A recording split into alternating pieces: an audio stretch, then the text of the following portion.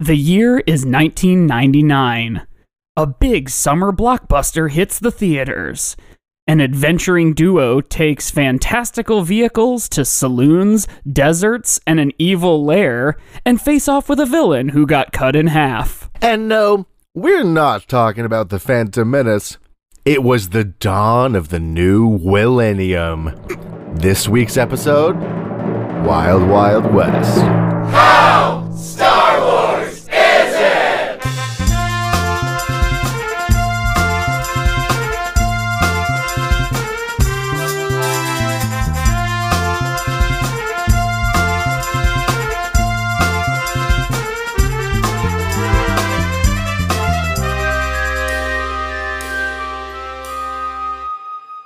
Well, hello there, Mike. Hi. Hi, Josiah.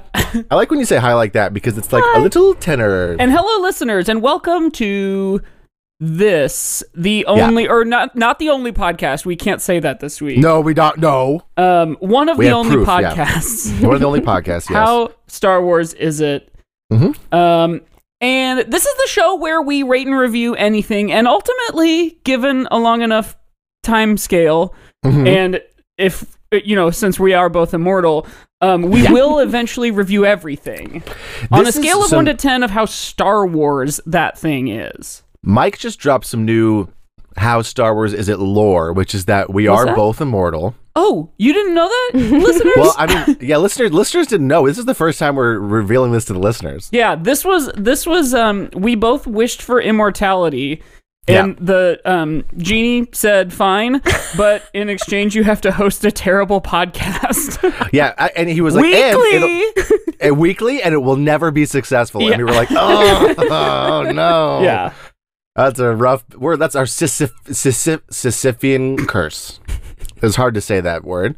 But we are talking about, what's fun is that I mentioned on the last episode that I just edited, which was about lunch. At least from the outset, that's what it was about. Right. Ostensibly, it was about lunch. Yeah. I at the very end of it, I like the little extra little bit. I was like, every episode for the last 5 episodes has been insane, and we were like, we got to rein it in and do a normal movie episode or something. And here we are. Doing a movie, but I don't think it's going to be very normal. No, because the movie was not terribly normal. No. But thank goodness that we were approached by a past guest of the show. Yeah. Because otherwise we probably wouldn't have done another movie. True. But please welcome back to How Star Wars Is It? Let's see. Chicago improviser, music improviser, and co-host with the Mo-host of the hit podcast and TikTok Sports Kid, Drama Kid, Andi Sharavsky. Hi. Thanks for having me back. I'm so excited. We're thrilled to have you back. Yeah, it was great because my girlfriend Charlie was like, why does this person keep making you watch these weird movies?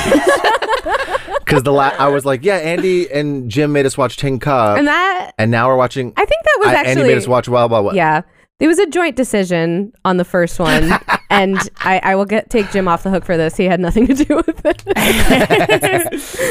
Yeah, I was like, I don't know. They're choosing to punish us for some reason.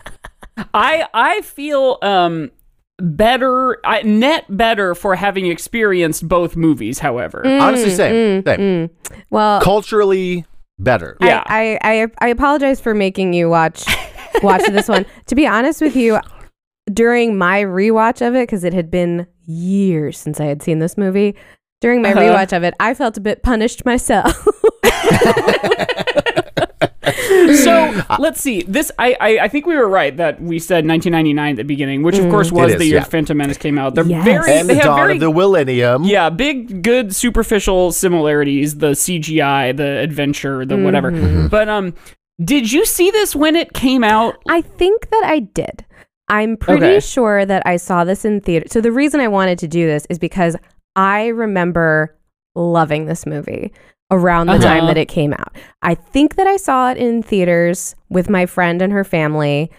And then I know that we owned it on VHS because I specifically remember rewatching it somewhat obsessively for a while on VHS. I mean, I would get into these like loops as a kid. I think this is pretty common. I would just want to watch the same movie like almost every day for a while. Yeah, totally. And so I watched it a lot. It was like one of my favorite VHSs. And I think that happens with people when, you know, millennials growing up, you only had so much media. You only had access to so much media. So you end up getting very invested in a couple weird things. That was Tommy Boy for me.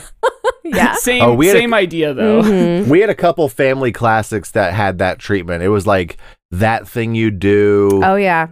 Galaxy Quest. Mm-hmm.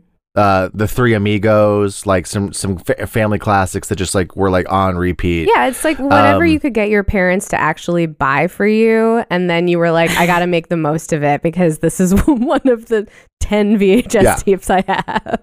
Yeah, right. Also, like that was a real decision. Like I feel like, man, 1999, getting Wild Wild West on VHS, could you have gotten it on DVD?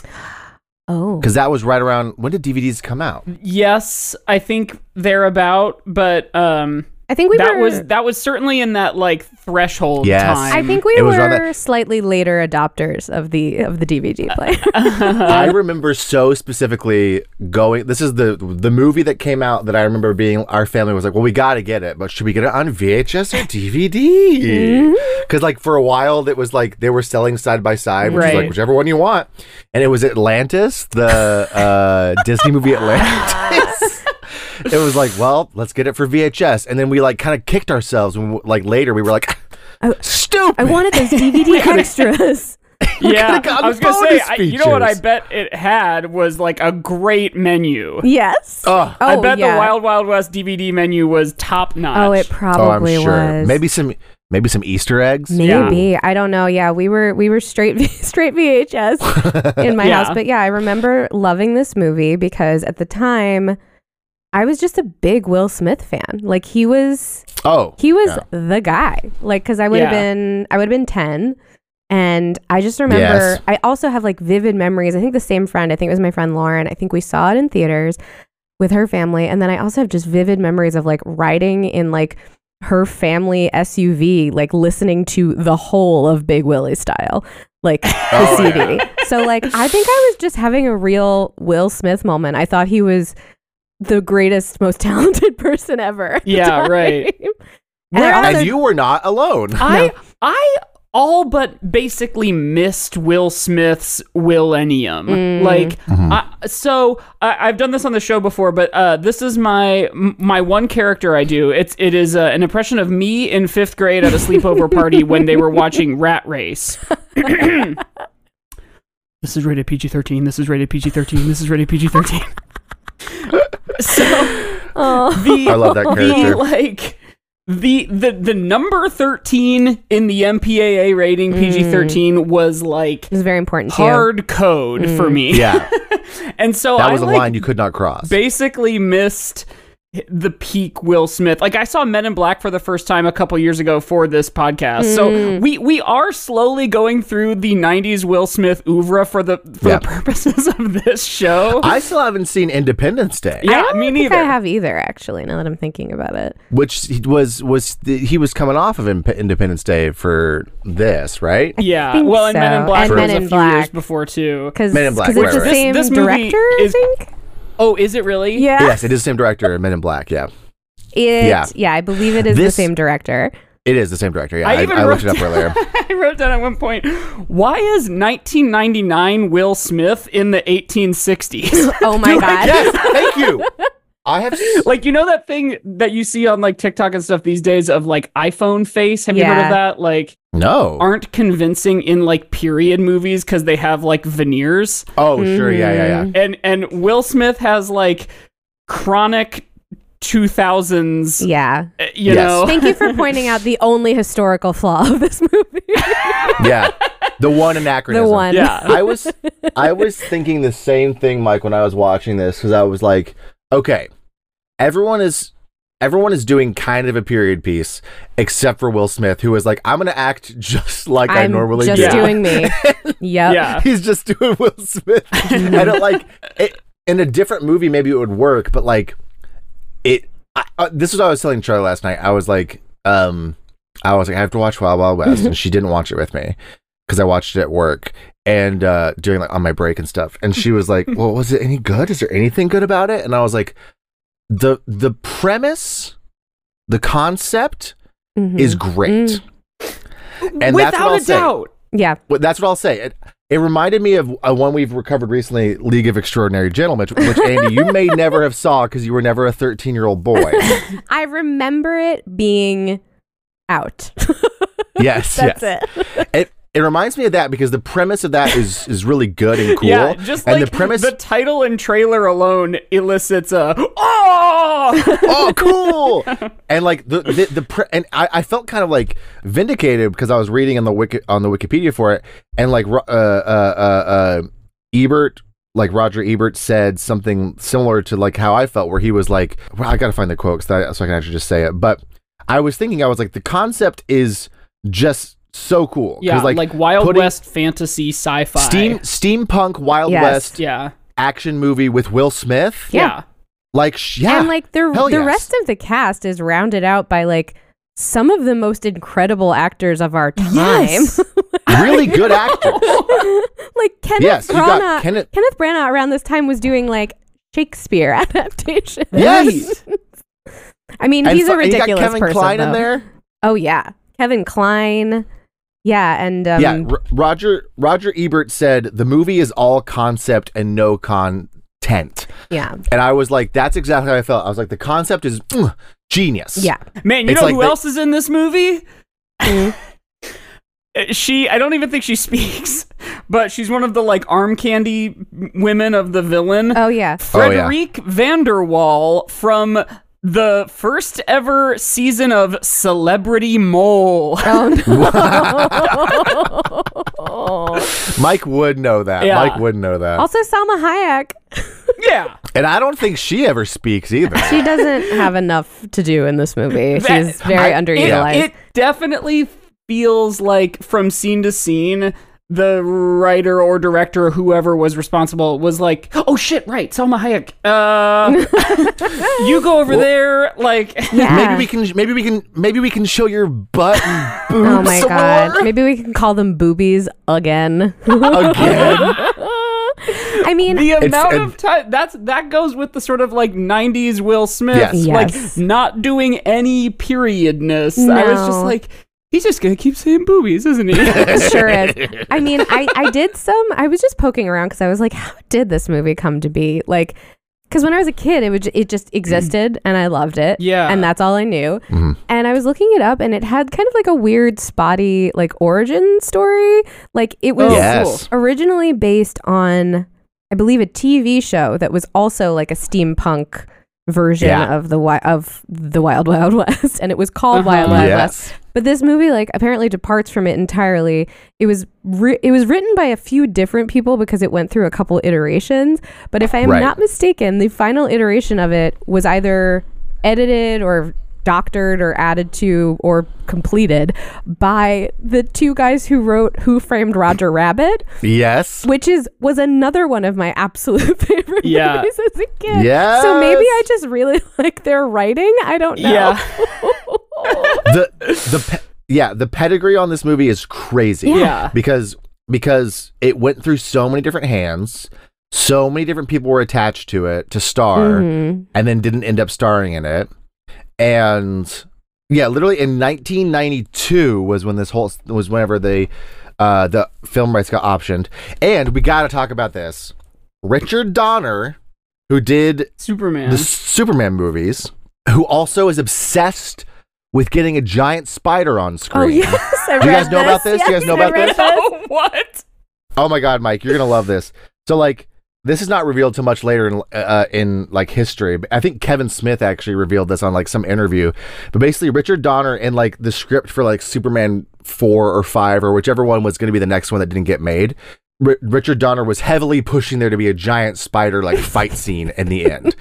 And I think in The Flash with Nicholas, like CGI Nicolas Cage Superman is actually fighting a giant spider. Yeah. And it's not until decades later that a movie that Richard Donner is also producing, Wild Wild West, finally gets a giant spider in the end. His dream came true. So funny. His dream came true. That's like in my IO level 3 class, I think about this like little line all the time. Way to start a memory. Great way to start. Yeah. Oh no. It was, that class at the time was all about like just the 2-person scene, like very like scene over and over.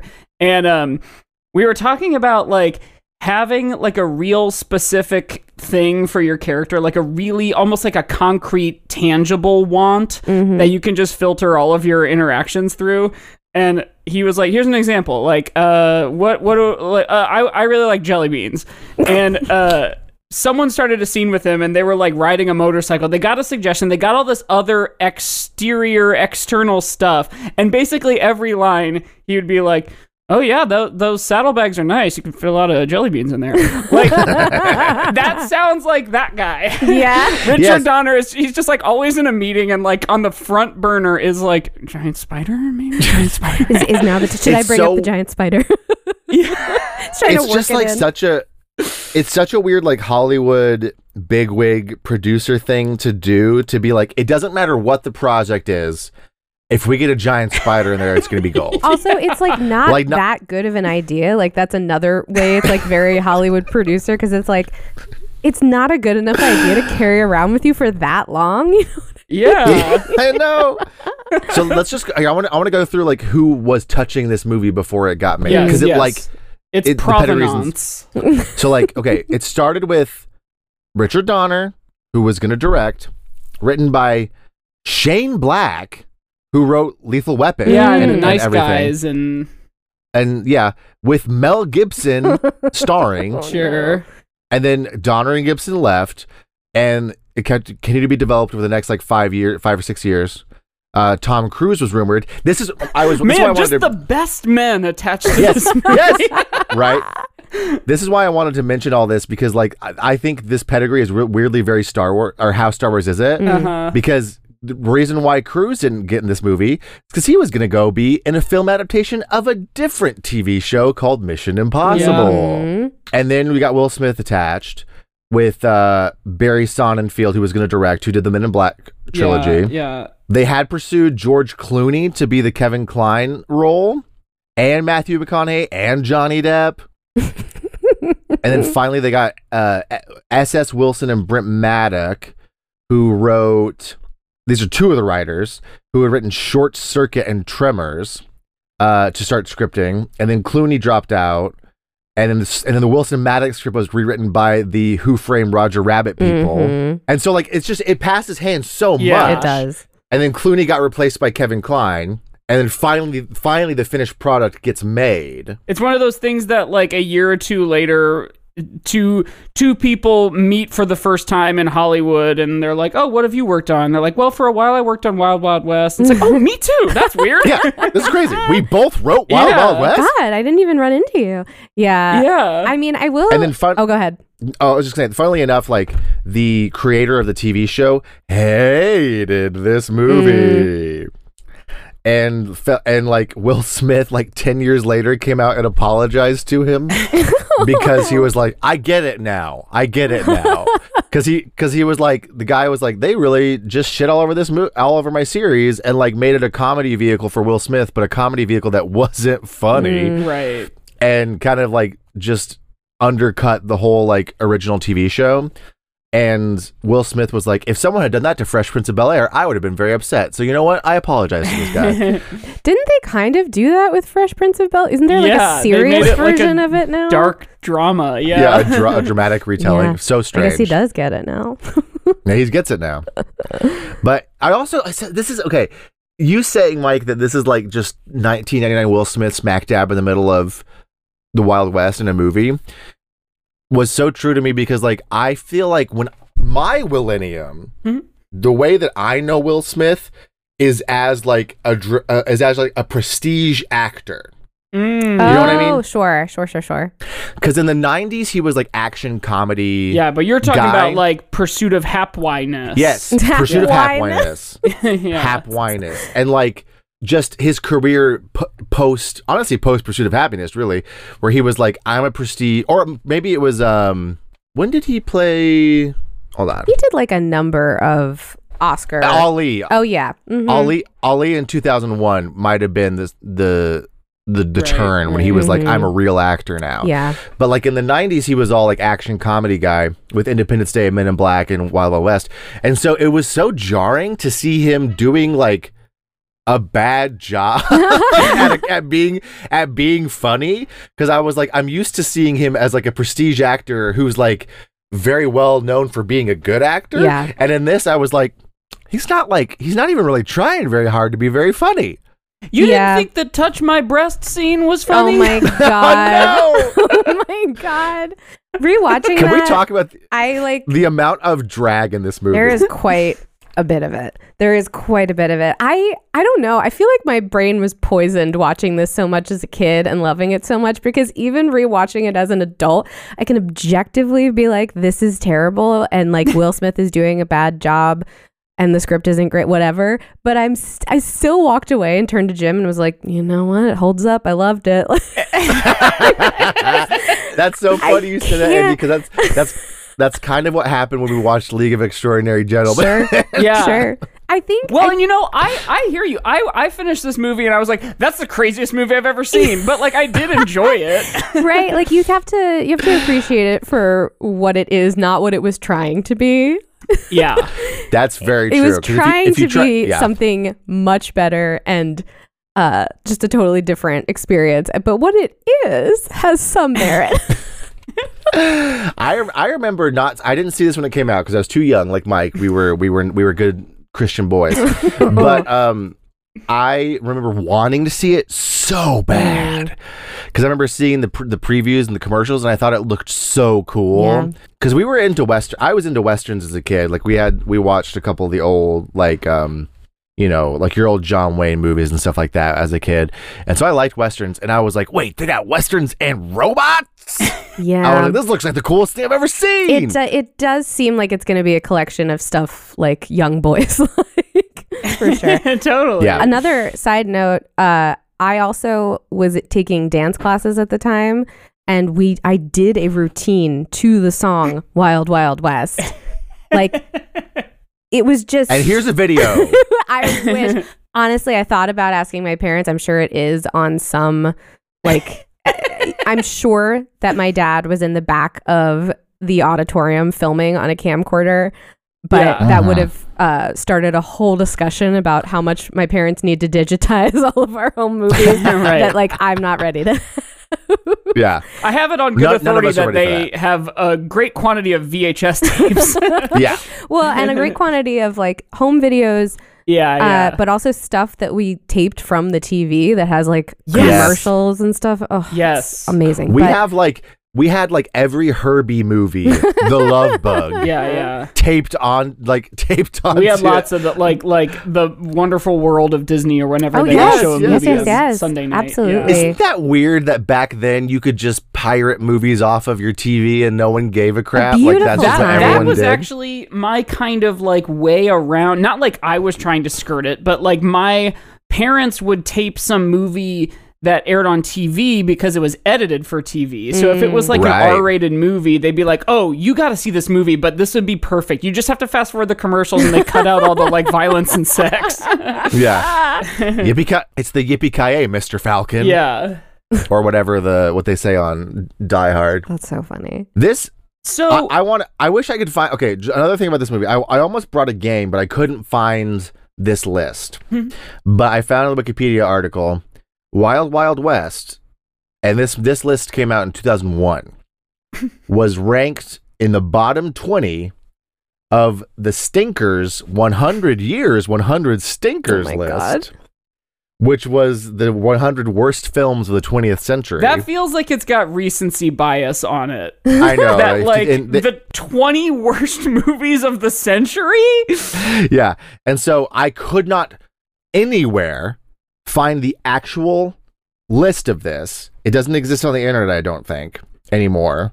Because I literally Googled 100 years. And so it was a take on AFI's 100 Years, 100 like movies thing, which was coming out at that same time. Like AFI was like, oh, it's the millennium. Let's release all these like century lists of like the best top however many.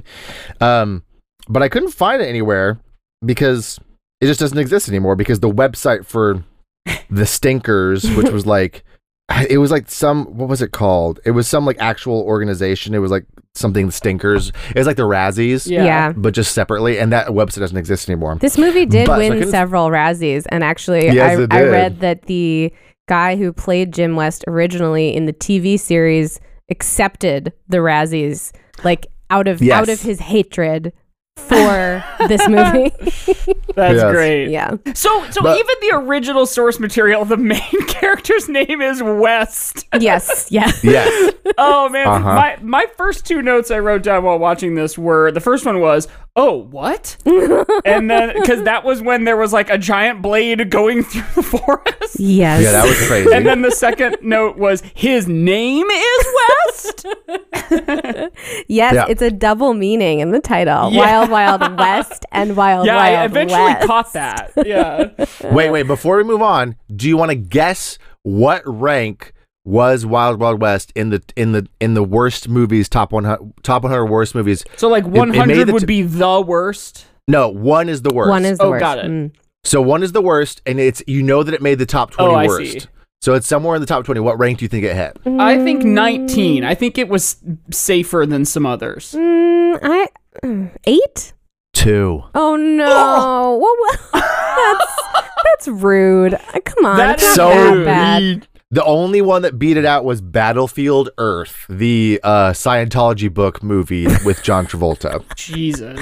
I've never seen which it. also came out in like 2000. So some real recency bias with the worst movies ever. Mm-hmm. But Yeah, I think we need to do that again. I will not say that this movie is good, but I will say that it is a net good. So here's my society. sort of utilitarianism, like the most pleasure to the most pain, like scoreboard rationale. One, I had fun watching this movie. A lot of the fun was me going, What? but some of it was like legit. I mean, it's a fun adventure, whatever. Yeah. Mm-hmm. The big one for me is this movie is what Will Smith did instead of The Matrix. And Right. that is a big net positive for like pop culture. Society. Was he and supposed to be in The Matrix? he was approached. I think they kind of approached every big actor at the time I see. because He was they gonna had be Neo, only though. they wow. had this script they were working on for a long time, and Warner Brothers was like, "We will do this with you, but like you have to prove yourselves as directors first. Like we don't know if you can direct a movie." So they directed this like small, like I think it was like a lesbian romance or something. I need to watch that at some point. But and then they're like, "Okay, fine, you can make your movie." And they kind of got who was left in terms of like asking actors to be in this movie of like, you know, now, sorry, what? We all live in a computer? You know, What's this all about? but like, could you imagine Will Smith as Neo? It Yeah. would not. I love Will Smith, but no, Yeah. it had to be Keanu. Yeah. He's just like too interesting and charming to be the like kind of blank slate character, Yeah. like Yeah. a Neo or a Harry Potter or a Luke Skywalker. Like, For sure. Like half of his Will Smith's reactions in this movie are just like him being like skeptical. It's like his biggest feeling. And I don't know if that would have, I don't know. The Matrix to me is just such a beautiful movie. And like, yeah. I don't know. Keanu Reeves gives such an earnest performance that like, I don't know that Will Smith would have been capable of at the time. No, totally. Not at the time. Not at the time. for Eventually, sure. yes, for sure. Yeah. Yeah. I don't know if this movie is a net good, but I do agree that it is a net good for society and that it did give us Keanu Reeves in The Matrix. Yeah. So I agree with that, Mike. Yeah. I will say that like we have to circle back to like, I want to circle back to Salma Hayek because she's like criminally underused my in God. this. Yeah, absolutely. And also, like, there's like one woman, like she's the only woman with like a speaking role. Yeah, basically. she doesn't even really have like a Princess Leia status. Like, this No. is about two guys, and then there's a third character sometimes. And she yes, doesn't. sometimes. Yeah. She doesn't even at the end of the movie when she's like, actually, I was married the whole time. Yeah. I was like, Like- okay, who cares? I was like, nothing you did mattered in this movie. They didn't give you anything to do. I wrote, okay, who fucking cares? That was what was sad about it, because like, Yeah. I'm glad I didn't watch this with Charlie, because I watched League of Extraordinary Gentlemen with Charlie, in which all the women are objects. Yeah. And Wild Wild West, all the women are objects. Yeah, because the only other women who have like actual lines are like Dr. Lovelace's like Bond villains. Yeah. Or Bond villain sidekick ladies. Frederick Vanderwall. Yeah. That all have crazy names like Ammunition. Munitia and Miss Munitia, Lippen Reader. Yeah. Like their names are they all have, what they like- specialize in. Yes. But they're like strangely German or something. Yeah. Yes. Yeah. They're all, the treatment not- of women in this movie is criminal. No. But especially because you've got a talent like Salma Hayek, who is reduced to just being like eye candy. Yeah. But even then, they don't even give her that much. It's like they weren't willing to go 100% with just fully sexualizing her. They were like, we're going to sexualize her for sure, but we're not going to like make that. We're going to like try to kind of give her like, she's got like a purpose, but then she didn't have a purpose at all. Like I kept expecting her to be like, you know, it'd been cool if she was like, actually, I'm the doctor that I was looking for. Like that would have been something. Yeah. Maybe. I'm the doctor Like how that I was looking for. Oh my God. I was the doctor. Like You know how what? the train woman was the conductor doctor. turns out to also be an agent or whatever. Yeah. Well, your opinion has some symmetry to the Tin Cup episode, because that movie starts with a joke about like the joke is like the woman's the doctor. So call back. Yeah. I mean, And then he very promptly turns around and says, my 1 o'clock is supposed to be with Yeah. a doctor. Yeah. She's like, I don't understand. The thing about Salma Hayek's character that bothers me now, didn't bother me as a kid, but bothers me now, is just they don't give her anything else to offer to the two main characters other than like she has a couple tidbits of knowledge that are useful to him, but like Yeah. she doesn't have other skills other than at every turn she uses like the fact that men think she's hot to her advantage, which love that in the sense that like if that's the way she's got to do things, then like good for her. But basically like she comes in, she provides them a couple like useful tidbits of information that she happened to pick up, and then she like fucks everything up with the sleeping gas. Yeah. So like I don't know, you just like right at that moment I remember as a kid a little bit, and also definitely as an adult, I was like, wait, what happens here? Does she saves them, right? Because she presses the pool ball. I was literally about to say golf ball. I'm so sick. Okay. Tank cup. She presses the pool ball, and I'm like, oh, maybe she has a plan. And then she just like, she gets them all fucking kidnapped and tied up and thrown in a field with those like robotic disc things. Oh my God. Yes, discs. You would think that. Okay, so like, so Princess Leia is a good like comparison, right? Because Princess Leia starts the movie as the damsel in distress, or not even starts the movie. She starts the movie as like sort of in power, and you're like, oh, this woman is like, yeah, she mouths like, off to like what looks like the bad guy. Scariest guy you've ever seen. yeah. And so you're like, she's got some like. At the very least, if she's not powerful, she can speak truth to power, which is impressive. Yeah. And then she becomes the damsel, and then very quickly after she's rescued, you're like, oh, this woman's actually very competent. She's the one in charge. And she's the one in charge. And so like Into the garbage chute, flyboy. so you get this. You have an arc with her where she goes through different like aspects of being a classic female character or like a classic trope, but then is like revealed to be more than that. And even with Salma Hayek in this movie, it's like they were afraid to make her a damsel in distress because she's not even really that. No, she's just kind of there. Yeah. I mean, I appreciate the detail that like she took it upon herself to go find her husband who was kidnapped. Like she sent herself on this adventure. And I do appreciate the fact that like theoretically her character was like, okay, I'm really hot and men are stupid. So my main way of finding my husband, which did work, is I'm going to be hot because men are stupid. Yeah. So which coincidentally is the same way Kevin Kline got into some of those situations. yeah, because Kevin Kline, his character understands. I'm not going to defend it.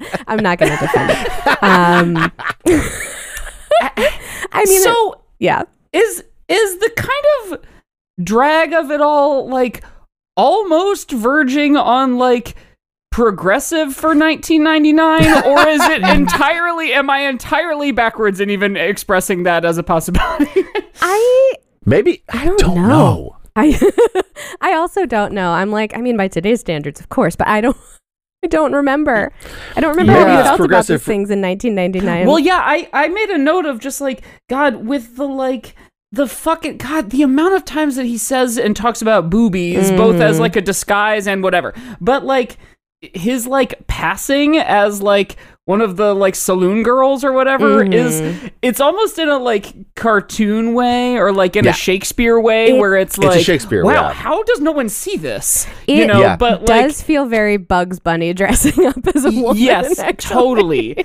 But like it is always played, even implicitly, as like, oh, it's weird that a guy's in a dress, right? That's weird. Well, it's okay. So here's what I'll say. Here's what I think. So for 1999, the culture wars hadn't grasped onto drag as part of the problem yet, and so man in a dress was just funny. Yeah, right. That was just played for comedy. It wasn't played as like, oh, this is like an insidious thing that's gonna like, turn your children gay or whatever. It was just like thinking more deeply about it. I think they were just oh, that guy in a dress is like hilarious because he's like and so not as like, pretty as a woman in a dress.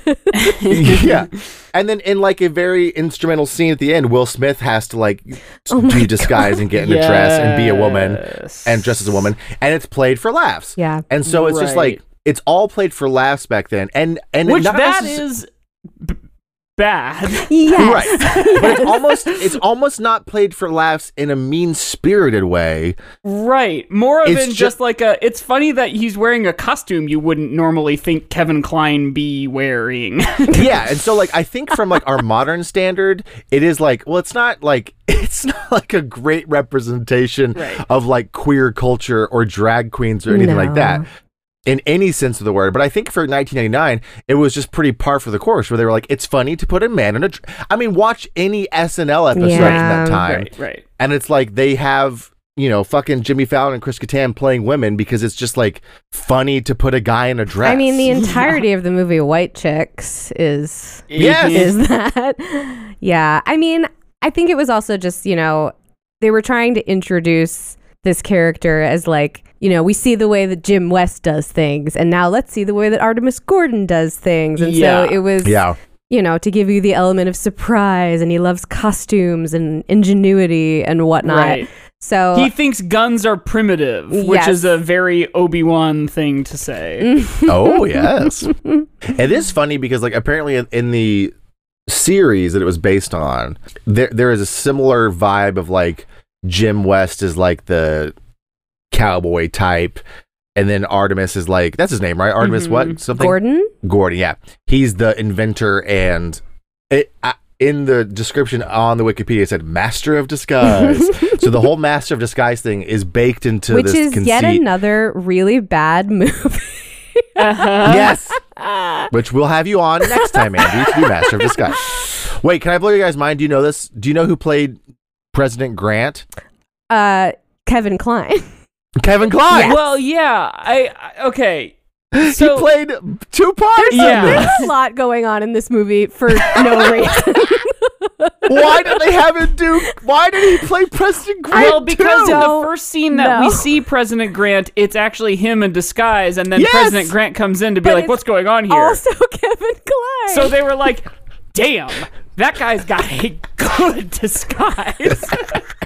I just don't know why. I imagine, because there's times when you see them right next to each other, and I'm like, the logistics of filming that worth it? Are difficult. I'm like, if I was the director, like, no, we're gonna have to do. That's gonna double our time to film that day. We're not doing that. Hire a different actor to play the president. I think this is again like you have to take the movie for what it is. I feel like that to me reads as like a choice that they thought was going to be really campy and fun, and also sort of like pulling from, you have Kevin Kline and Kenneth Branagh, these like, theater actors. Yeah. So that to me feels like that's the kind of choice that like if they were performing like this like in rep at like a Shakespeare theater, totally. you know what I mean? So to me, it seems like the kind of choice you make when you don't realize what movie you're actually making. You're like, you think you're making a different movie? Yeah. You guys remember Will Smith's in this, right? Yeah, Will Smith's in this. 1999 Will Smith. And we're not making Will Smith do anything from the time period. Yeah. It's not 2001 Will Smith yet. We're in 1999. Yeah. What it reads to me as is, and past guest of the show, Jess will appreciate this. Because what it is it's letting Patrick Stewart have fun on Next Generation by occasionally playing Shakespearean characters on the holodeck. Yeah, right. Where they're like, you know what, he gets to be King Henry this week, but it's just in the holodeck and for fun. Yeah, and like that's what it gives me for Kevin Kline, where they're like, all right, Kevin Kline, so you're coming and you're playing. Okay, this movie is based off like a 4-season-long TV show from like the 60s or whatever. And he's like, okay, what's in it for me? Like, I'm a theater actor, like you said, Andy. It's like, okay, but here's the fun part. You also get to play President Grant. And a lady. And a lady. And you're constantly in heavy makeup and prosthetics and different costumes. And he's like, I'm in. I'm fucking in. That sounds amazing. Honestly, the enthusiasm with which he seems to approach both of his roles leads me to believe that story is pretty close to the truth. I think it probably was. Totally. I think that's how they sold him on this. I think that's part of the reason why I love this movie so much. I remember thinking that he was so funny in that role. Yeah. I remember just loving Artemis Gordon as a 10-year-old. Yes. That is so funny. I think this movie has everything a 10-year-old girl needs, which is like a suave, like very attractive Will Smith, who's just like, shooting first, asking questions later, taking things by the reins, like taking charge. And then like a cerebral, handsome, intelligent inventor. Kevin Kline, inventor, who's very like proper and like knows how to be a nice man. It's like you've got the two those are the two kind of men. Yeah, there's only two. That's it. Yes. And that's what women want. Is either Kevin Kline or Will Smith. I can speak for all women. That is correct. And what all men want is just Salma Hayek. Salma Hayek in like long johns with an open butt flap. Yeah. Yeah, with butt cleavage showing. Salma Hayek, no frills. Frills meaning any character development. Right. Yes, or character at all. Yeah. Do we think that the TV show had like an Asian character named Miss East? God, I hope not. I think probably it did. I mean, it was the 60s. It was you're probably early. Right. Yeah, it was an earlier time period. I don't know. I also hope not. The like office scene with all the big paintings that actually are just like guys waiting to kill him. Yes. They were inside the paintings somehow. Again, this is another like in Harry Potter. Yes, this is another example of like the movie doesn't know what movie it is. You know what I mean? Because that was a detail that's like, we're gonna start this idea now? Like, we're 2/3 of the way through the movie. Like goofy and funny, but like at this point we've already had so much. It's sort of like the giant spider where you're just like, oh, okay, somebody I guess thought this was a good idea that they've always wanted to use, is like someone's actually going to assassinate someone by being the picture in the room. Right. It was just like they basically were just like, all right, who's got ideas lying around that they haven't gotten a chance to use? Let's throw them all in. It's like the difference of experiencing a dream and then later trying to tell someone what happened in it. Yes. They were like in the painting, but then they all jumped out of the painting, but like they were flat to begin with. I did a cursory search of the wiki for the TV show and couldn't find a Miss East, but that doesn't mean she wasn't there. Okay, that's good. Also, Charlie just texted me something very funny. Charlie said she's in the other room, and she said, babe, the more I hear you talk about it, I think I may have watched that movie a lot. Yeah. The girlies know, okay? Yeah. Hey, did you watch this movie a lot? I think I may have, because our family was... Here, come in and tell me what you're saying. Our family was obsessed with Kevin Kline. Did I not just say the exact same thing? Of Pirates of Penzance. Oh, yes! Because he was the Pirate King. Yeah. And so I do believe that we did watch it quite a bit. Yeah. The girlies know. Okay, Kevin Kline as The Artemis girlies Gordon. know. I withdraw Yes. my.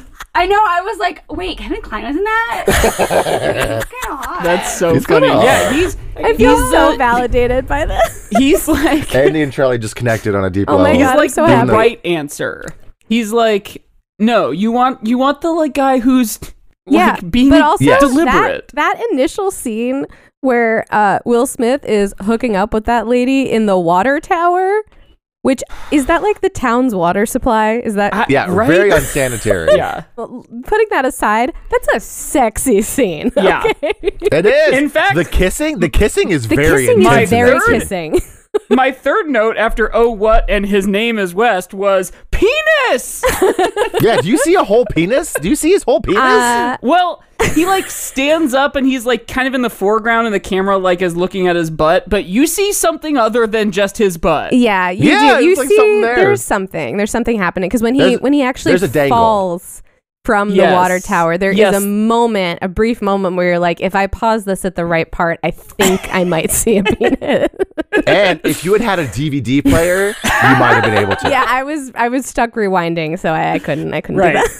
And the reason I know that is because I think I've talked about this on the podcast before. It's one of the most embarrassing things I've ever done. Oh no! But when I had the Fantastic Four DVD, where Jessica Alba is turning invisible, and then she only has her underwear on, and then she turns revisible with just underwear on, Oh my god! I would like pause it and rewind it and slow motion at that point. Oh my god! Everybody When I- has these when I- embarrassing stories. Like kids today are going to be like, or not kids today. Jesus Christ! Years from now, Yes. people who are going through puberty and having their first, experience with, ooh, that's Yeah. sexy, that makes me feel some type of way.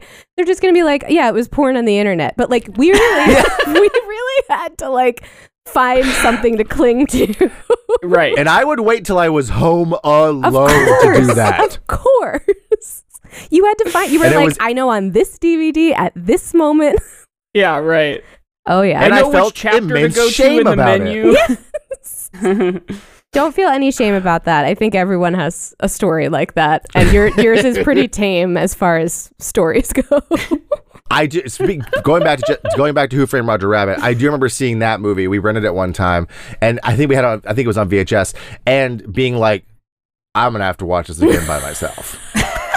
Okay. And being like, I gotta find those scenes with Jessica Rabbit in it and slow motion those. But it was on what's VHS, so I couldn't. Funny, I have to share this with you because we just watched that a couple weeks ago. We had friends in town, and I was on a bit of an edible, and we were watching it, and I was having like an otherworldly experience because I hadn't seen it in years, and I was remembering things that I loved about it that I just hadn't thought about in ages. But then a recurring bit that we kept doing is we kept being like pausing the movie and being like, now remember, this lead actor is in the room doing a scene with nobody.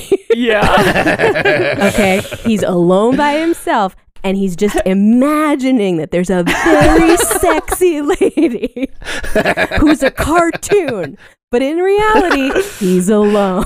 That is so funny to think about. We did that all. Did he ever get like a still or like a production daily or something of like, this is who you're looking at? Or was he just directed by Robert Zemeckis? Like, imagine like the craziest shaped cartoon bazonga lady that you've ever thought of. Imagine the hottest, sexiest cartoon lady. Someone who would really make you go auga, okay? Yeah. Yeah. Okay, Someone now to make go. your eyes go out of your socket, Yeah. your jaw hit the floor, Yeah. your tongue roll out like a red carpet. Yeah. Right. We just kept pausing it and being like, now everyone remember, he's alone. While on this topic, another note I had in that office scene with the people jumping out of the paintings is this woman is wearing a very 1999 thong. Oh, yes.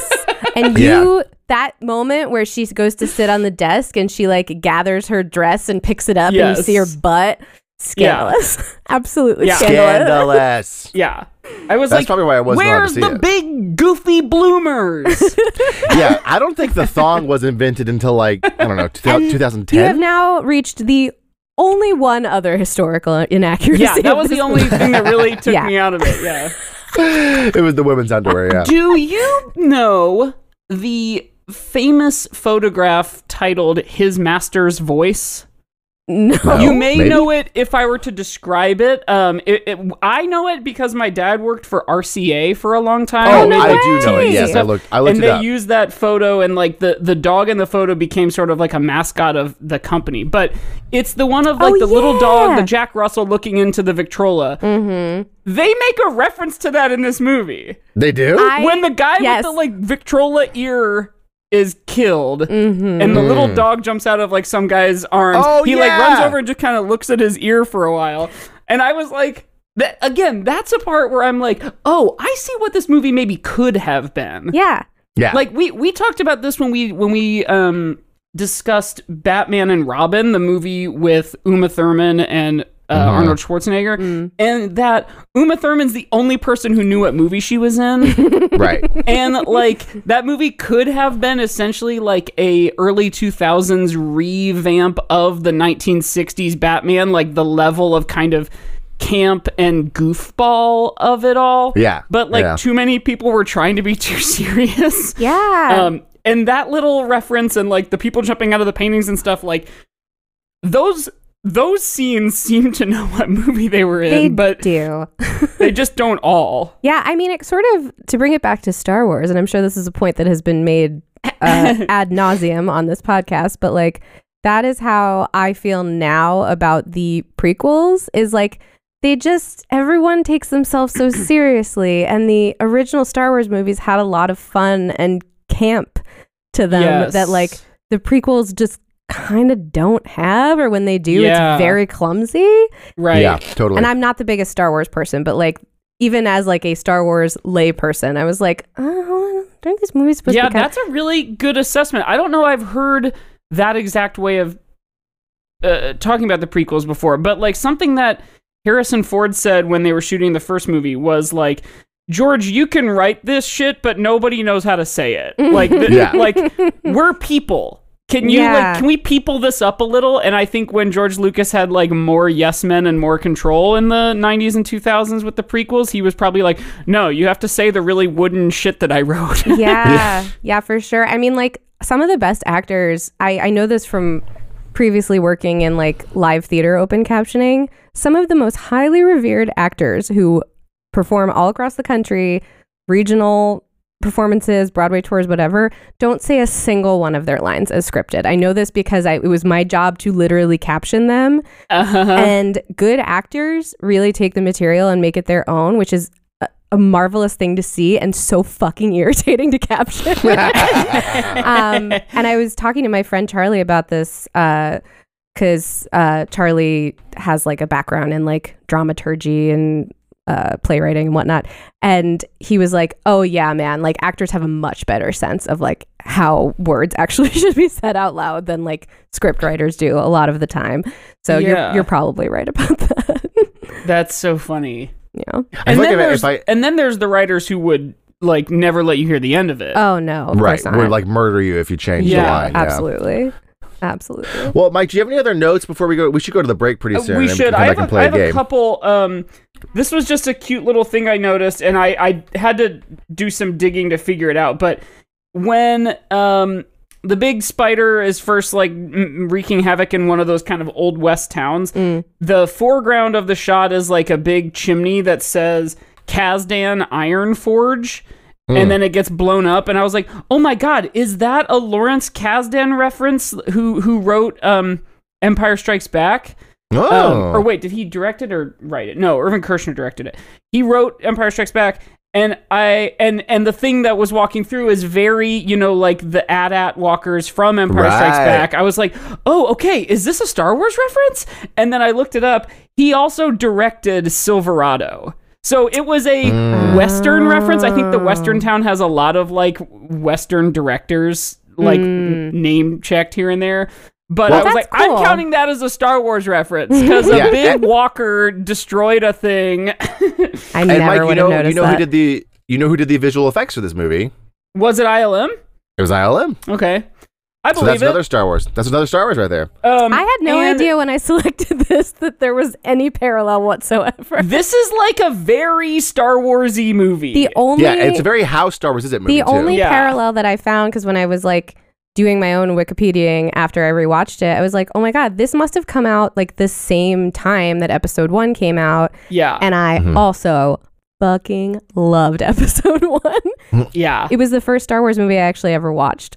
I know I literally just Wow. said everything I just said about how like the originals are better because they're more campy, and I stand by that. But that is an opinion that has been formed over my adulthood. The first Star Wars movie I ever saw, and it was episode 1. It was in theaters, and I had the time of my goddamn life. Yeah. Loved it. It's really, I think I probably saw the original trilogy prior to that, but only...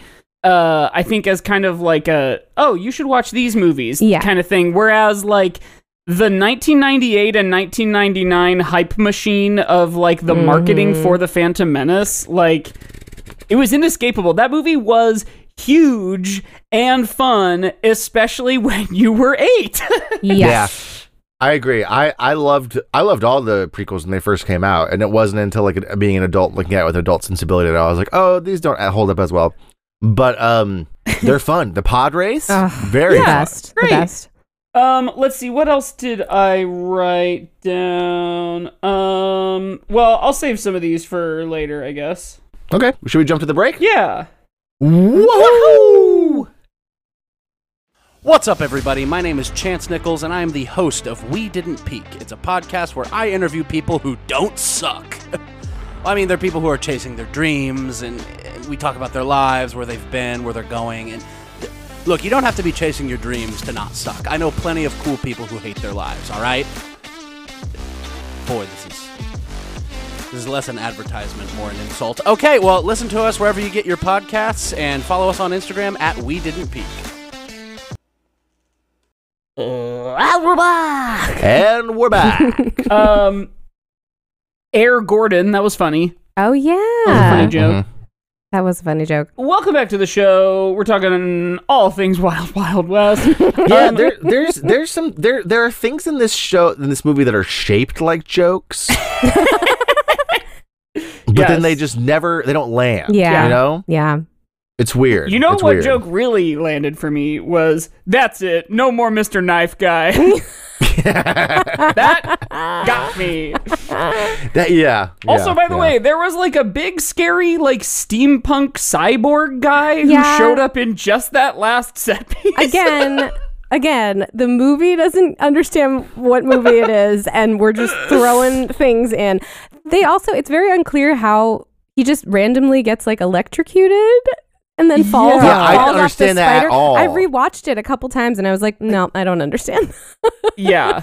Yeah, I couldn't clock what had happened to We him. also have hardly talked about the Branagh character. Oh my god. or the fact that Buffalo Bill is in this. What? Or, Did I miss that? No, The general. What? What are you talking about? Hold on. Am I wrong? Let me look it up. Do you mean Also, they become the first 2 agents of the Secret Service. Yes, they do. Yes, they do.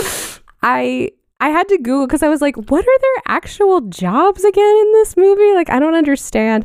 And then I was like, that's right. They were like, I love that detail at the end. See, again, the movie really wants to be campy. Like, it wants to like wink right at the audience of like, and these 2 men became the Secret Service. Right. Yeah. No, I'm right. Ted Levine. Oh, yes. General McGrath. He's the General McGrath. Yes. The one with the the ear. Victrola ear. Yes. That's Buffalo Bill. Got the it. waxy Victrola ear. Mm-hmm. Oh, you mean Buffalo Bill from Silence of the Lambs? Yes. Oh, I thought you meant like Buffalo Like the old-timey Bill, West like, guy? Wait a minute. That's just 6 gun in the West Wait or a minute. whatever. He was Buffalo Bill in Silence of the Lambs? Yes. Oh my god. That's why. So when he's got that crazy ear and he looks straight at the camera and says, "Would you fuck me?" I was like, "What is he doing?" But now I get it. And he's in Monk. He's the detective in Monk. Oh my god, you guys are blowing my mind right now. That's crazy. I did not put that together at all. Does he, as like a wagon, like goes off into the distance, does he ever say goodbye horses? Anyway, welcome back to the show. I think Kenneth Branagh is a half man, and they make a lot of like disabled jokes, which kind of sucks. Yeah, the whole repartee also between Jim West and Dr. Lovelace is just like offensive overall. Yeah, right. It could have been worse, because apparently the character that was based off of from the TV show was an actual little person, like dwarf, and was played by an actual little person. And the person, the guy who was in the original show, who hated the movie, was like, I didn't like that they changed that, because we had a great little person actor who was the best villain in the show, and they just wanted Kenneth Branagh, so they made him like chopped in half instead. And I was like, hey, shout out to that guy for even in 1999 being like representation, baby. Yeah, no, that's fair.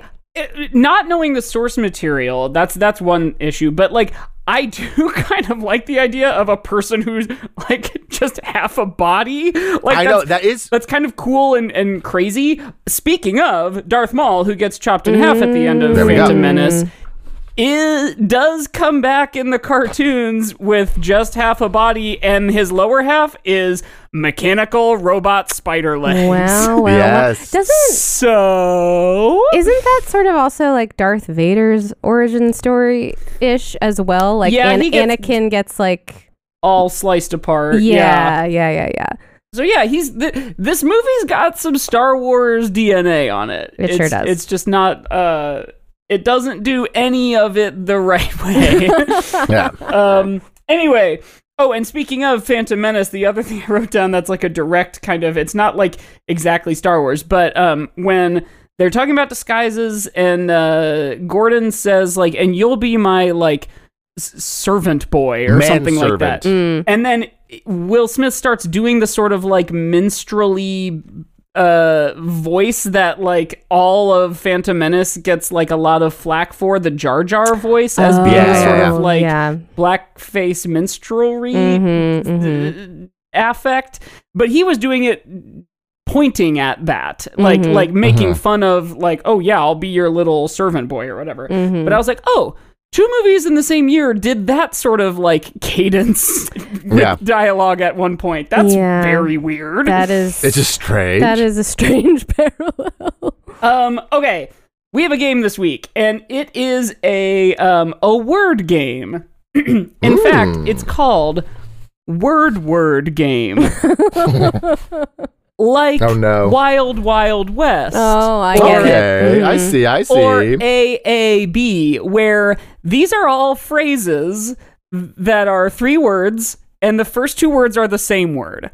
Oh, okay. And I will give a clue as to what that phrase is, and then you have to guess what it is. Now, I'm going to do this, Zoom may not like it, but I'm going to do this with like a buzz-in Jeopardy style, where you buzz in by saying your own name, and then whoever's first, I will give you the opportunity to answer it. Okay. And I suppose I'll give the other person an opportunity to steal if the first person doesn't get it right.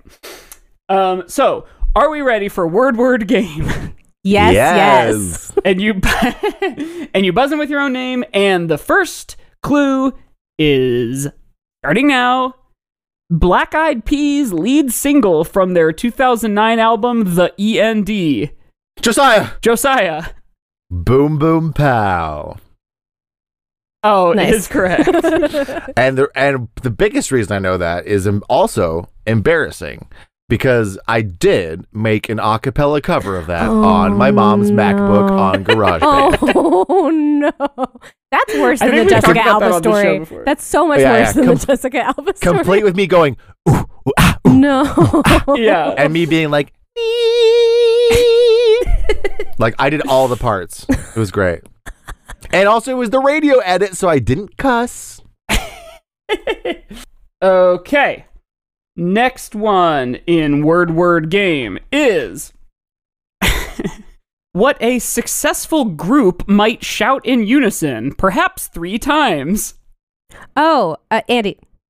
Andi. Hip hip hooray. Correct. Yes. I had that. Yeah. Hip, hip, hooray. All right, question number 3. How a British gentleman might greet you. Oh, Andy. Andy. Josiah. Pip, pip, cheerio. Yes, that's what I was That gonna is say. correct. That one was a Caitlin original. Nice. I ended up coming up with something like 20 or 30 of these, and it took a couple days, but like I was laying in bed one night, and I'll use Boom Boom Pow as an example, and just like right as we were trying to fall asleep, and I was like, Boom Boom Pow. And she'd be like, Write it down. All right. Question 4. A tabletop game where plastic eats other plastic. Oh, Josiah. Josiah. Hungry Hippos. That is correct. Nice. Plastic Yes. eats other plastic. Yes. Let's see. Okay. Number 5. How a pirate would acknowledge a direction from the leader of his ship. Oh, Josiah. Josiah. Aye, Captain. Yes. Nice. I even have it as Cap'n. Captain. Yo ho. Yo ho. I was like, R.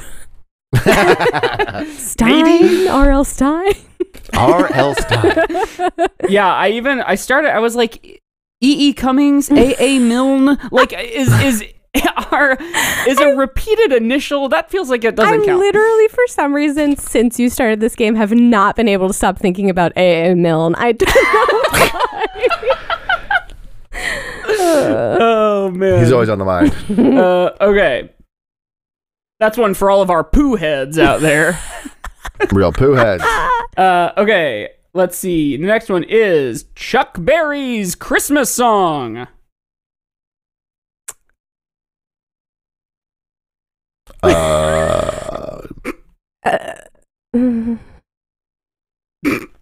Andy?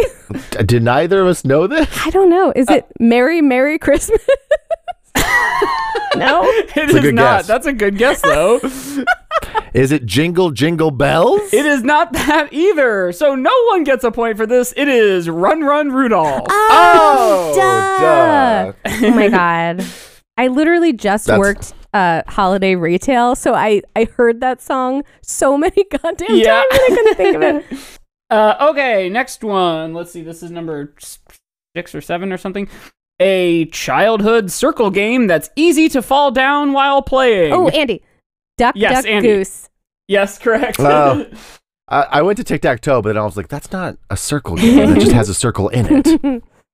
Okay, next one. Come and let's play together in the bright sunny weather. Let's all go to... Oh, I got it. Andy. Andy. Is it Gullah Gullah Island? Yeah. No! Not having cable as a child comes back to get bite He's our me. favorite yellow frog. Yes. In fact, Caitlin was like, oh, that's a good one. And do Binya Binya Pollywog. I was like, I feel like that's double dipping. Gullah Gullah. I don't know. I don't know who that is. Oh my Yeah. God, I loved that show. All right, let's see. Oh, this is my favorite. There's 2 more. This is my favorite one. Maybe my favorite question I've ever written for a game on this show. The first words of an immature playground rhyme that gives directions to a confectioner's business. Can you read it again? Yeah. This is also one of those, like, describe a movie badly type of clues, you know? Like, this is sort of... Anyway, it's the first 3 words of an immature playground rhyme that gives directions to a confectioner's business. Okay.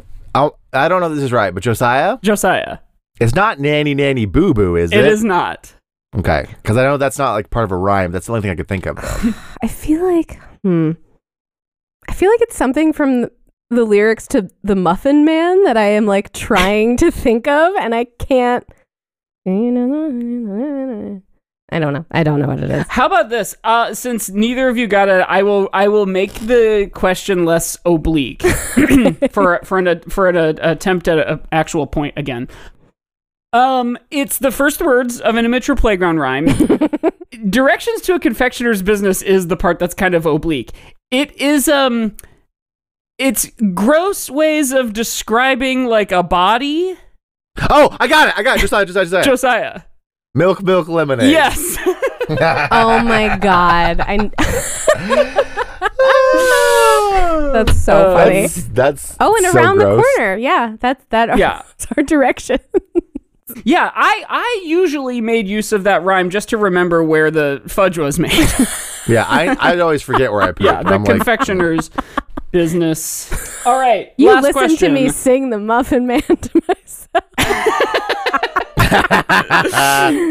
And in fact, we are tied 4 points apiece. So this is for boy. all the marbles. Oh boy. Last but not least, the first full CGI supporting character in a live-action feature film. Andy. Josiah. Jar Jar Binks. Yes. Yes, nice. A perfect ending. Yeah, Josiah knew it too. Very 1999. Oh, very 1999. That was word game. I liked that. That's really That was a good. good idea. We might have to do this again sometime and just do letter game, and we can get A.A. Milne in and there. E.E. Yeah. Cummings. Yeah. And E. Cummings in there, yeah, for Not sure. R.L. Abrams. Stein. No, not Earl No. Stein. Unfortunately, he would do great though. LL Cool J. Oh, if yes. you can call LL that Cool one J. word. L.L. Bean. BB King. Uh-huh. BB King. J.R.R. Tolkien. Yeah, R.R. Tolkien. Yes. Is it J or Um, J.R.R. or is it just R.R.? It is J. It is J.R.R. Yeah, I okay. was just RR. taking out the J because I was being foolish. Let me actually see. Did I? Lyle Crocodile was on the list. I would not have That's gotten fun. that. 2020 neither. Vision. Mm. That one's not as Ooh. fun though as Milk Lemonade. Yeah. Yeah. I just can't believe you did Gullah Gullah Island. Like that blew my mind. I haven't heard anyone speak about that show in ages. Let's see. It's a Western sci-fi. Oh yeah. Let's compare it to Star Wars. Mm. I think the big spider, both being, the personal sized one that Kenneth Branagh's character is very Darth Maul, and the big one is very like ATTE or AT-AT Walker from Star Wars. Mm-hmm. As far as like overall concept, correct me if I'm wrong. The overarching plot of Star Wars, is it based on like World War II? Kind of. The sort of flight dogfight stuff was like literally taken from World War II like fighter Movies. pilot footage. But Okay. it's kind of based on everything. Yeah, because I was about to say like you could also sort of map it over Wild Wild West. Obviously, is about the time around the Civil War and about like political unrest. So I feel like there are Yeah. some parallels there. Yeah. It's got science fiction elements to it because it is steampunky. Mm-hmm. Star Wars isn't steampunky though. Star Wars is like science fiction fantasy, not steampunk. Mm-hmm. Mm-hmm. But the steampunk does have a sort of fantasy quality to it, where it's like Yes, totally.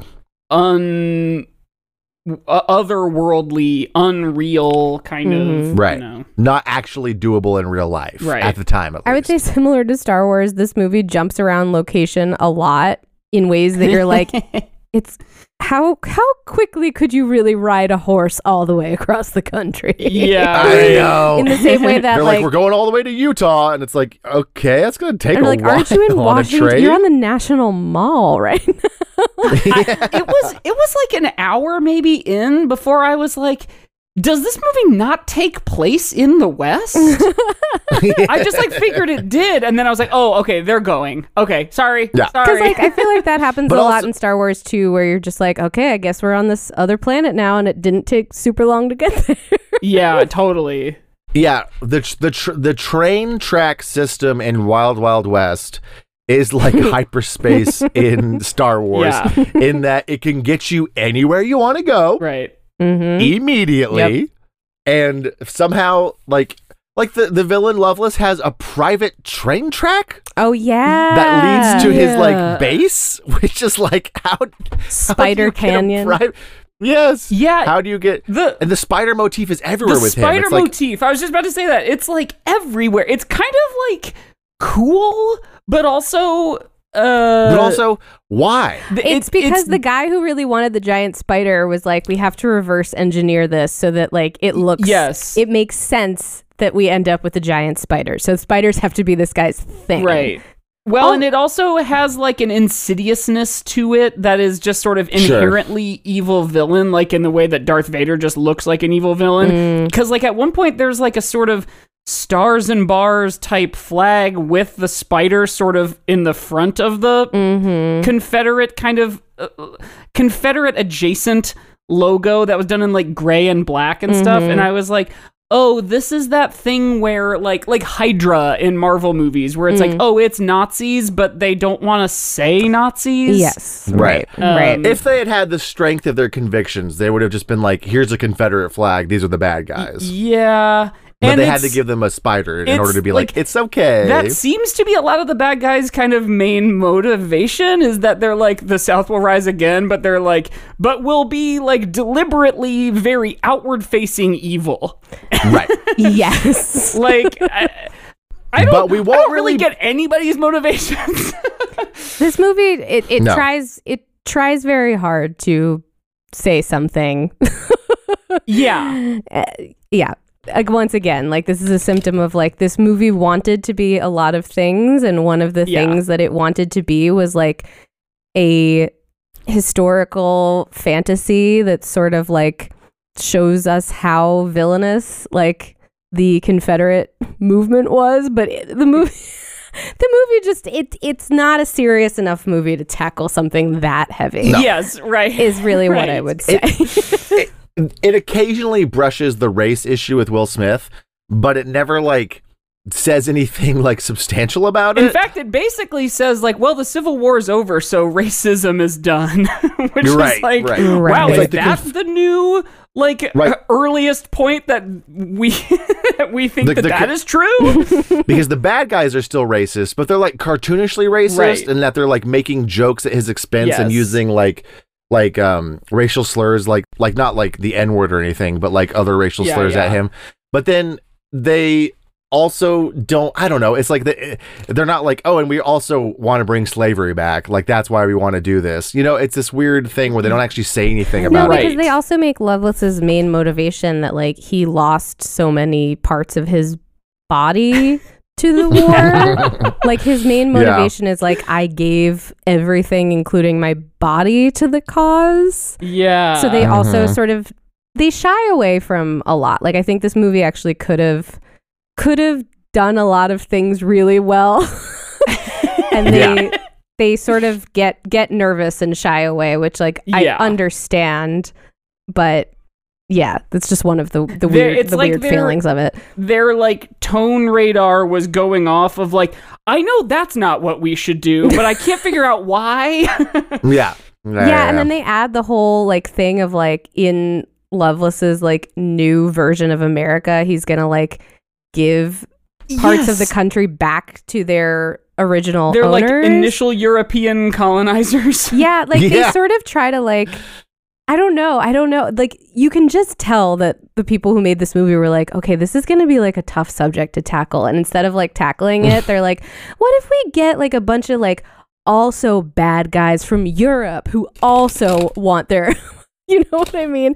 Like, it tries to sort of like, what if we also put the blame on other countries as well? Yes, totally. Yeah. It's that thing that like movies at this time did. I'm thinking of almost like, well, Austin Powers is of course like a parody. But I was like, just about to say Austin Powers. Like, and you know, Josie and the Pussycats is kind of like a satire too, but like there's always like the sort of cabal of world leaders that like go around. Like, you're right, it's doing that same thing of like, oh no, there's lots of evil. Yeah, and it's like in the case of American history and this section of it, the call was coming mainly from inside the house. You know what I mean? Like, absolutely. If we're being honest, we can maybe tackle colonialism, but can we maybe tackle like what you guys who are alive now were doing like 4 years ago? Literally like a couple of years ago. Yeah. Although I will say Star Wars, that's maybe not a Star Wars thing, because I don't think Star Wars has never tackled race at all. No. Not even like an attempt at tackling race. Yeah, right.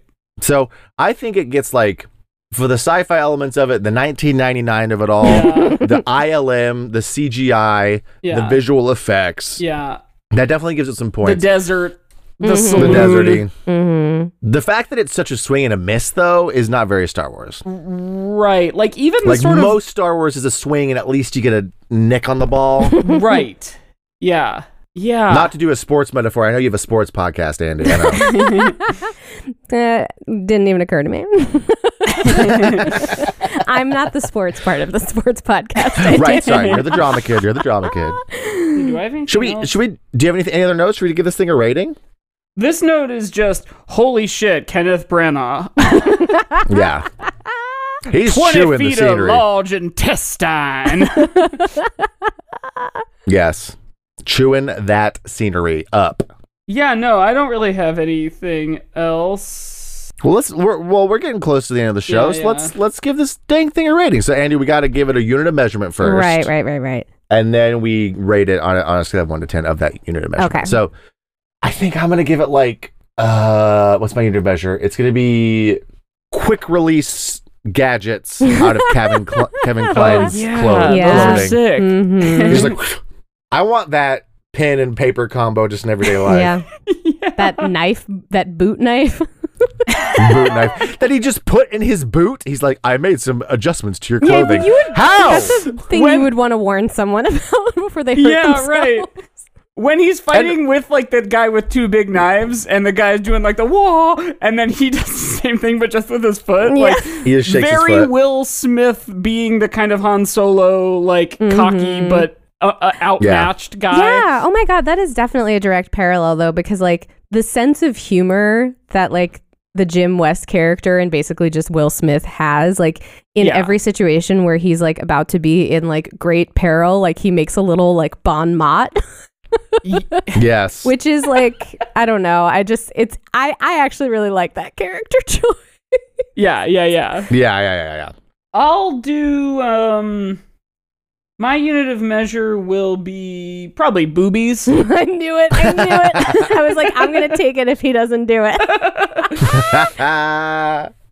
They say it enough. And how many boobies? When did the word boobies get invented? When people figured out you could write it on a TI-83 calculator. Yeah. Oh my God. While he's looking, do you have a unit of measure? Yeah, my unit of measure is Kevin Kline in dual roles for no reason. Yeah. Yes. Yes. Oh, yes. I wrote this down. This feels very Jabba or some kind of gross Star Wars. Star Wars doesn't go gross that much, but when the general guy like turns his thing down and like slime comes out, that was so gross. It was awful. The consistency of that was like, real bad. Yeah, it was very, very bad. Well, guys, I have terrible news. Uh-oh. It's just a couple things from Google. So the first recorded use of the term bubby. I thought you were about to be like, we haven't been recording this whole time. This is all just for all fun. over again. Say it all verbatim. No, so in 1686, there's a poem that refers to them as bubbies, B-U-B-B-I-E-S. So that has been around since at least the late 1600s. And then also, people will also ask, what did they call breasts in the 1800s? Bubby, which may come from the Latin word bibere, meaning to drink, which that kind of, I mean, I get it, but I don't like it. Or it may be onomatopoetic, echoing the sound of an infant breastfeeding, which I don't think that's the sound that makes. No. I don't think it goes bubby, bubby, bubby. I think it's more onomatopoeic of like the first time a horny guy saw boobs and was like, boobies. You know what I mean? Booby. But by the 1800s, that word had morphed into booby, which became boob. So apparently, boobies is not anachronistic. Wow. Interesting. I'm actually very glad to know this. Yeah, it's a fun fact, right? Does this change how you feel about the movie? Do you like it now? I like it now. Yeah. Yeah, it's a good movie now.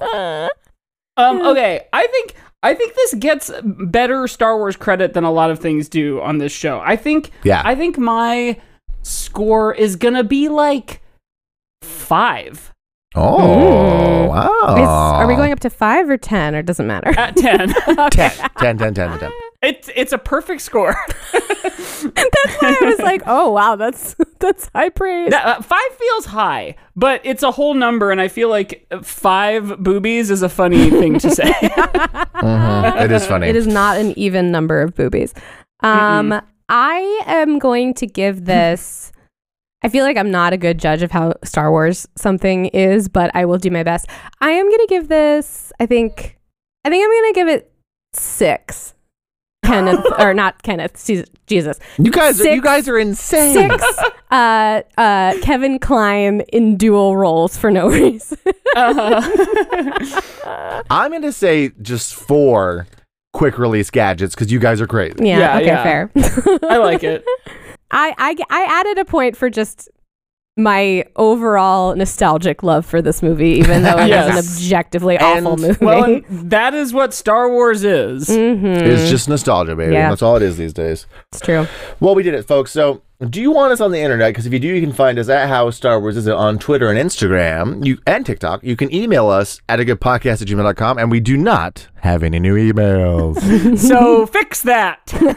Email us. All we get are emails from TikTok, and it's funny because we don't get on TikTok very often, or Mike posts TikToks occasionally, but we don't scroll through our FYP on TikTok. Right. So it has no idea what we like. And so it sends us emails and it's like, I don't know. You're not giving us enough of your data.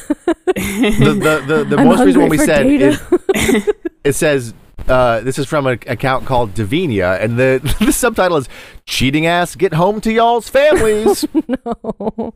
Okay. So that's the kind of content we're getting sent to us. It's good stuff.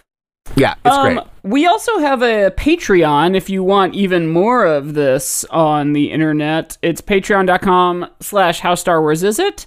$5 a month gets you a weekly bonus episode, plus we've got film commentaries, all sorts of other fun stuff, a Discord server. And we also have Anarchy the Improvised Rock Opera is coming back to the IO Theater in February. Nice. In fact, should I make one of those, you know how people are like, here's my shows in January or whatever. Should I do that on behalf of How Star Wars Is It? See Mike and Josiah live together on only these 2 days. These 2 times. Yeah. Or however many it is. Honestly, my biggest issue with those posts is that they are way too long for, I think, anybody. Because a lot of the time it's usually just, no offense, I'm very proud of everybody for doing what they do, but a lot of the time it's kind of seems like people just do it to be look how full of how much bookings my month is. And so I would appreciate yours if it was literally only 2, because that's information that someone can absorb. Yeah. This is where you can catch us. Yeah. And it's only twice, and then we're done. Yeah. And Andy, do you have any plugs? Other than Sports Kid Drama Kid, my podcast that I do with my the person who set up this mic for me, which is my significant other, Jim. Otherwise, no, I'm taking a little live performance hiatus at the moment. So. Oh, that's nice. The podcast that just can't stop going viral on TikTok. Yeah, you guys can't right stop, won't now stop. It's we have a video going viral on Instagram that we had no intention of it going viral. It's literally us playing Trivial Pursuit, and I asked Jim a question about how some tennis rackets are made, and apparently some tennis rackets have some cow intestine in them, in the strings, and people are losing their minds. And I'm like, we didn't do anything though. We literally just read a fun fact off a Trivial Pursuit. You could have all read that same card. And yet there are still people commenting being like, I don't know, people are having a lot of opinions about it that Jim and I are like, we don't care. We have nothing invested in this. Great social media follow and a great podcast. I just yesterday listened to the Michigan football sports cheating. So my dad went to Michigan, and I grew up going to Michigan football games and stuff. So I don't pay attention anymore, but that was all a very interesting thing for me to hear, because I was like, just instinctively, I could not care less about sports, but it's that sort of thing of I see an Ohio State hat today in my 30s, and I like sort of like shudder. Like it's and you're like, that it's person bad. sucks. Yeah. So I like question... hearing all that stuff about the like dude in disguises and stuff, I was like, well, maybe there's another side to this. You and a few people who have commented on our YouTube, like, fuck you guys, go blue. That's so funny. Yeah. We've pissed That's some great. people off, not on purpose, but That's great. it is what it is. Well, go check out Andy's podcast. Andy, thank you so much for joining us on the show today. Thank you we for really having me. Loved having you. This was so fun. And what do I say again? I have like a lot to say. So, sandwiches to Star Wars. It's about time for Tubby Bye Bye. Oh yeah, we always say we love you and may the Fourth be with you. So you can say that with us, Okay, Andy, if you want. got it. So, like we always say, We love you, and may the Fourth be with you. Bye bye.